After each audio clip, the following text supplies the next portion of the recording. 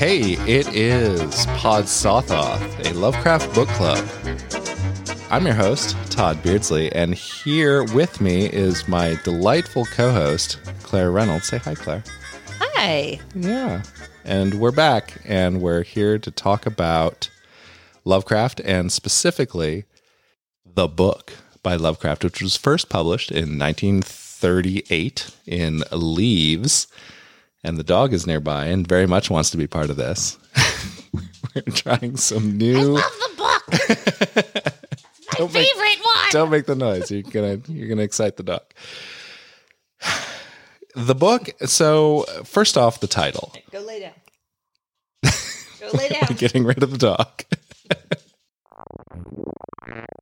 So the title is inaccurate. So not the book. No. It is most properly titled as Untitled Fragment. This was never intended for publishing. It was published, as I mentioned before, in 1938, which is a year after Lovecraft's death. So it was published posthumously in Leaves. From the grave. From beyond the grave, yes. And it came up actually on The Shadow over Usenet, which is a very old 1998 discussion list on Alt Horror Cthulhu. Might as well say 1888. Yeah. and yeah, so that is one offered. Brown University in their digital repository has a copy of this, and they call it My Memories Are Very Confused, which is the first line. And so I like that actually a lot more. Both of these are very much like, I don't know, what are we going to call it? It's a book. I don't know why it sounds like Mario and Luigi, I don't know. But I do.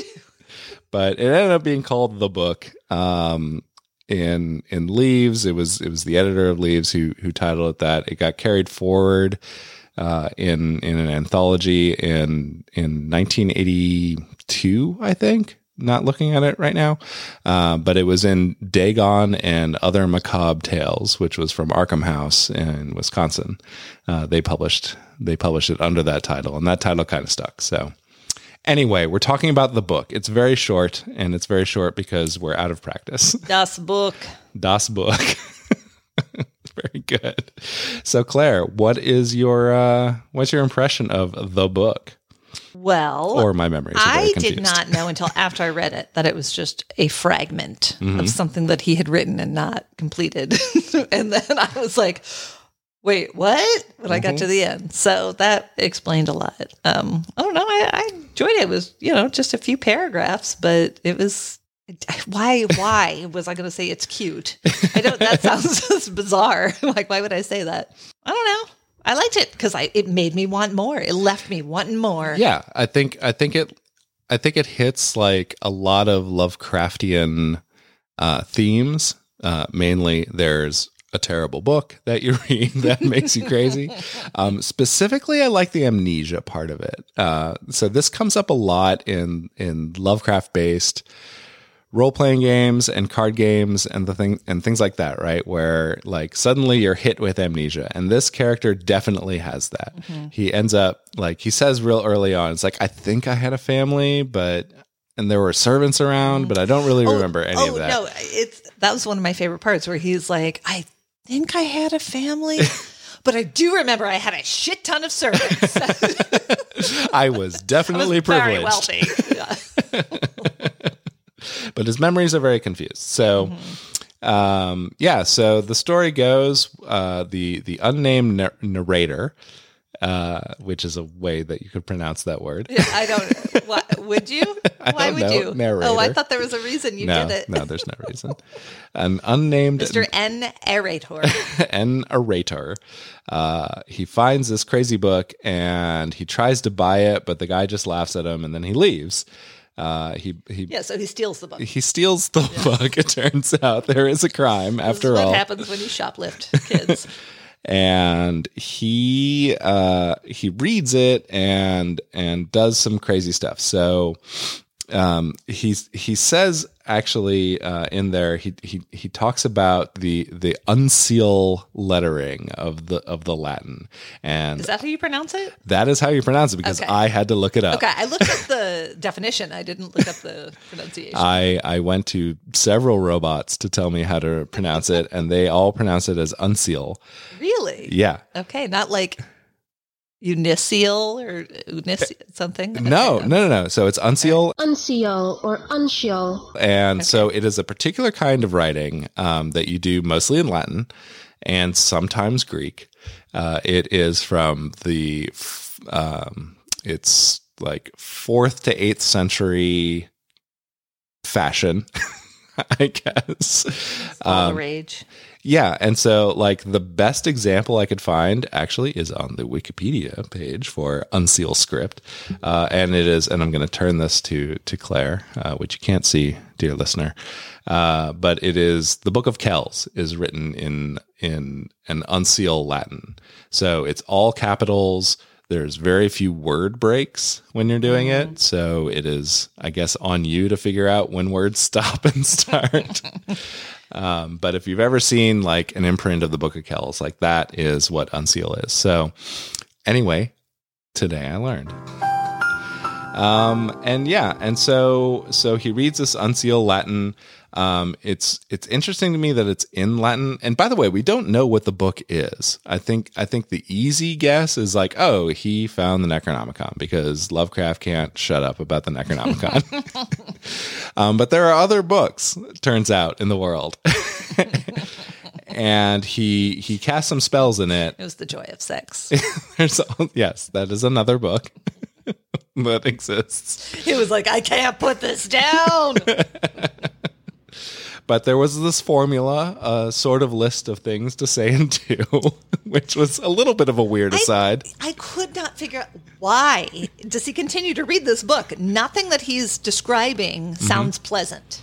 Like, None of it sounds is. incredibly unpleasant, but he continues to read the book. It's like, I want to know why. But that's just who I am. I mean, I'm somebody who does not like unpleasant things. Yeah, it's pretty unpleasant. He reads this book, and it turns out that this book is both a gateway and a key to other things, which also I liked a lot because it's very much in the flavor of Lovecraft style role-playing games and card games and all that, like where you're constantly dealing with open gates.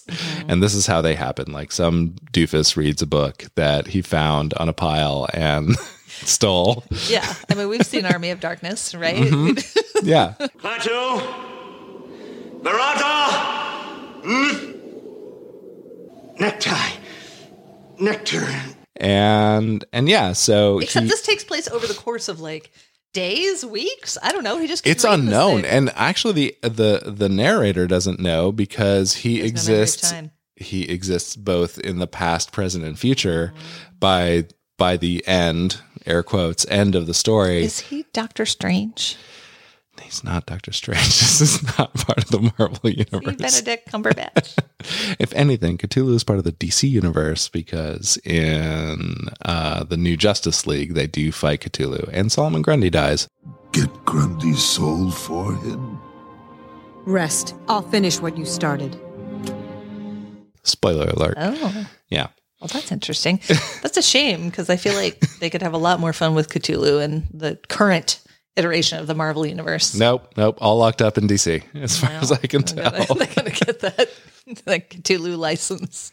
So towards the end, he does say that I remember the night I made the 5 concentric circles of fire on the floor, which, you know, OSHA needs a call for that. I would remember that too. That's a problem. Yeah.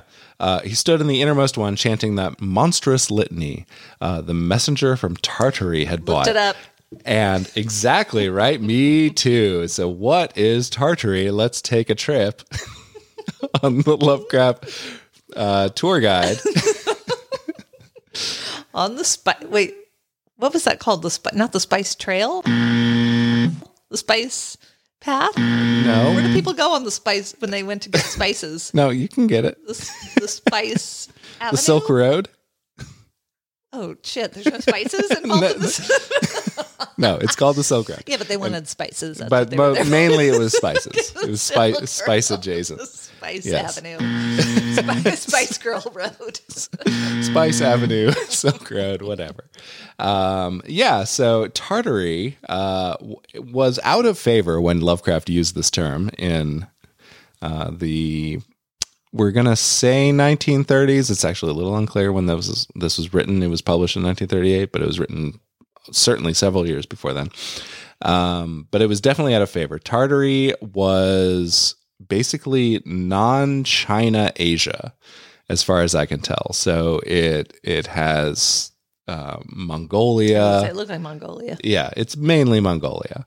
But it's like, it was basically like Europeans were saying like, well, I don't know, Tartary, whatever. It's anywhere that's not China that we haven't already, fucked around with. So, and it was unclear to me, like, actually, well, who is the messenger from Tartary? Because the thing is written in Latin. It's very clear. And so it seems unlikely that someone from Mongolia would write something in Latin, but maybe it's the shopkeeper that laughed at him when he sold it or didn't sell it to him. Well, okay. Here's what, and maybe I had this wrong. I thought he then started talking about different books that he was reading. Because he had that book and then he got a different one. See, and then I thought he wanted got that to be the true. Totally different book that the messenger from Tartary brought. Right. No, you would think, but then this fragment, this technically untitled fragment, is called The Book, not The Books. Right, but okay. All right. Yes, but he didn't name it.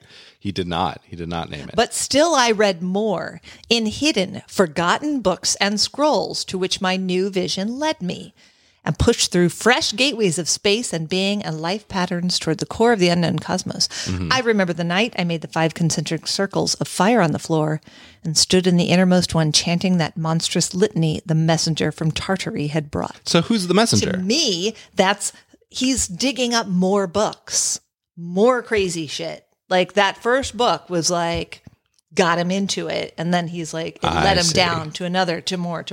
I see. Like, Song of Ice and Fire or whatever. The Philosopher's Stone. Yes, Harry Potter. He was like, I need the next one. What's going to happen? Perhaps there are more books involved in the book. Yeah. He didn't name it. No, he didn't. He didn't name it. And they're talking about more books. Yeah. Okay, I'm sorry. I'm it's very fine. pushy about when I think I'm right. And there's precedent for that, right?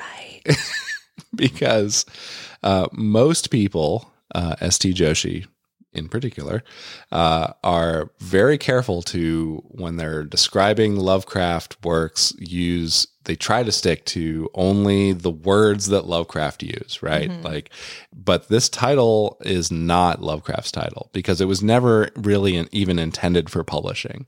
Yeah. So to call it The Book when it's really not even about the book, but about the guy, and his or her, I guess, I don't know. You journey. could have a story called The Book that also discusses other books. I don't know, Gone with the Wind isn't at all about the wind. There's several winds. There's more, I can't think of any winds, really. Frankly, my dear, I don't give a damn. I was just the next book that popped in my head was Animal Farm. And I'm like, no, wait, that actually wasn't about an animal farm. That was one farm, yeah. Several animals, one farm. So I would be remiss if I did not mention that the beginning of this, and really even the whole thing, is very reminiscent from the Fungi of Yuggoth, which is a 36 set of sonnets about the fungi from Yuggoth that Lovecraft had written in 1929. And allow me, Claire, to read you the first sonnet. It's okay. It's only 14 lines. Yeah. Are you ready? No, I'm fine. This is about mushrooms? It is. It's about mushrooms from Yuggoth, which is actually Pluto. So Okay, so basically he got super high. nope. Nope. Okay. Nope. The mushrooms are big and they take your brain and they put them in jars. Oh, the mushrooms eat the people. Yes, in Soviet yoga. Soviet yoga, mushrooms eat people. Here is sonnet number 1 entitled The Book. The place was dark and dusty and half lost in tangles of old alleys near the quays, reeking of strange things brought in. God damn it. It is keys, isn't it? All right, the keys. Don't edit that out. I'm not. They want to hear me. No, be this is smart. all an experiment, by the way, of like direct, pretty much unedited. Anyway. Speaking of the keys, reeking of strange things brought in from the seas, and with queer curls of fog that west winds tossed, small lodgings panes, obscured by smoke and frost, just shewed the books in piles like twisted trees, rotting from floor to roof, congeries of crumbling elder lore at little cost. I entered, charmed, and from a cobwebbed heap took up the nearest tome and thumbed it through, trembling at curious words that seemed to keep some secret monstrous, if one only knew. Then, looking for some cellar in old craft, I could find nothing but a voice that laughed. So that's basically the story. Yeah. Yeah. Yeah. So the story goes, according to the internet and Joshi and everyone else, is that this was an attempt to recast Fungi of Yuggoth into prose, but an aborted attempt, basically. Okay. And there is an alternate theory, also from the Shadow over Usenet, Yes. that says that this may have been written before Fungi from Yuggoth, that it like started off as prose, and then he thought, oh, this would be something I can do sonnets in, because sonnets have a very specific format. They're 14 lines. They're in iambic pentameter, as you no doubt noticed. I did not. And Fungi from Yuggoth actually has a beginning, a middle, and end. Sort of. It kind of wanders around, but yeah. So like there is a notion that maybe this came before. No one really knows.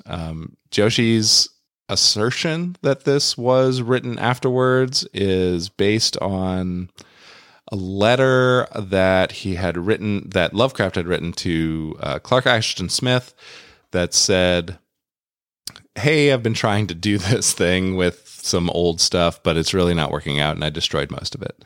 So that's the basis of putting this in 1933 rather than 1928 or 29 or something. So anyway, it's interesting to me that this is totally unplaceable in history and time.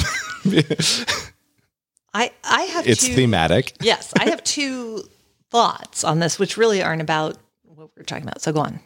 That's it. That's what I got. No. So number one, it's that. And this is the first time, well, ultimately it comes back to, this is the first time where I ever felt any kind of like connection, I guess, with Lovecraft, like a connection with him, because even in a freaky horror thing, the way he's describing an old bookstore, like I heard it and I was like, oh, well, the first thing that I thought was, oh, that's our garage. It's like, what? Great formless heaps of books on the windowless inner rooms. On the floor and in crude bins. Yep. Add in a bunch of old, like, also early electronics, 90s CDs and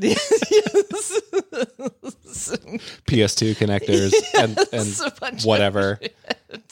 Several old game consoles. Yes. But it made me think of like how much I love going into town, like strange towns I've never been to, and finding a used bookstore. And I don't know, it just gave me the whole thing. And then that made me think of how we learned that there was the Japanese term for like when you go into an old bookstore and it makes you want to poop. The sudden urge to take a shit after entering a bookstore is known as the Mariko Aoki phenomenon. Here we are, folks. Yes. But it is. I was like, I'm not alone. It's just because that's how I feel that I mean, that's not why I love old used bookstores, but I get that. And I thought I was alone until the internet. Yeah. And I Googled it and I was like, there's other people have this. You know, it was supposed to be a horror thing, but what I got it from it was that he had an affection for this kind of bookstore. Sure. But we all, you know, I mean, we interpret things through our own lenses. Well, that's what I got. It's pretty short, and that's on purpose because we haven't been at this for a while. I'm not going to linger on our several months of absence because in the whole, I don't know what you're talking about. In the fullness of time, no one will notice. My memories are very confused. Yes, as are mine. I feel like I'm in both the past and the future.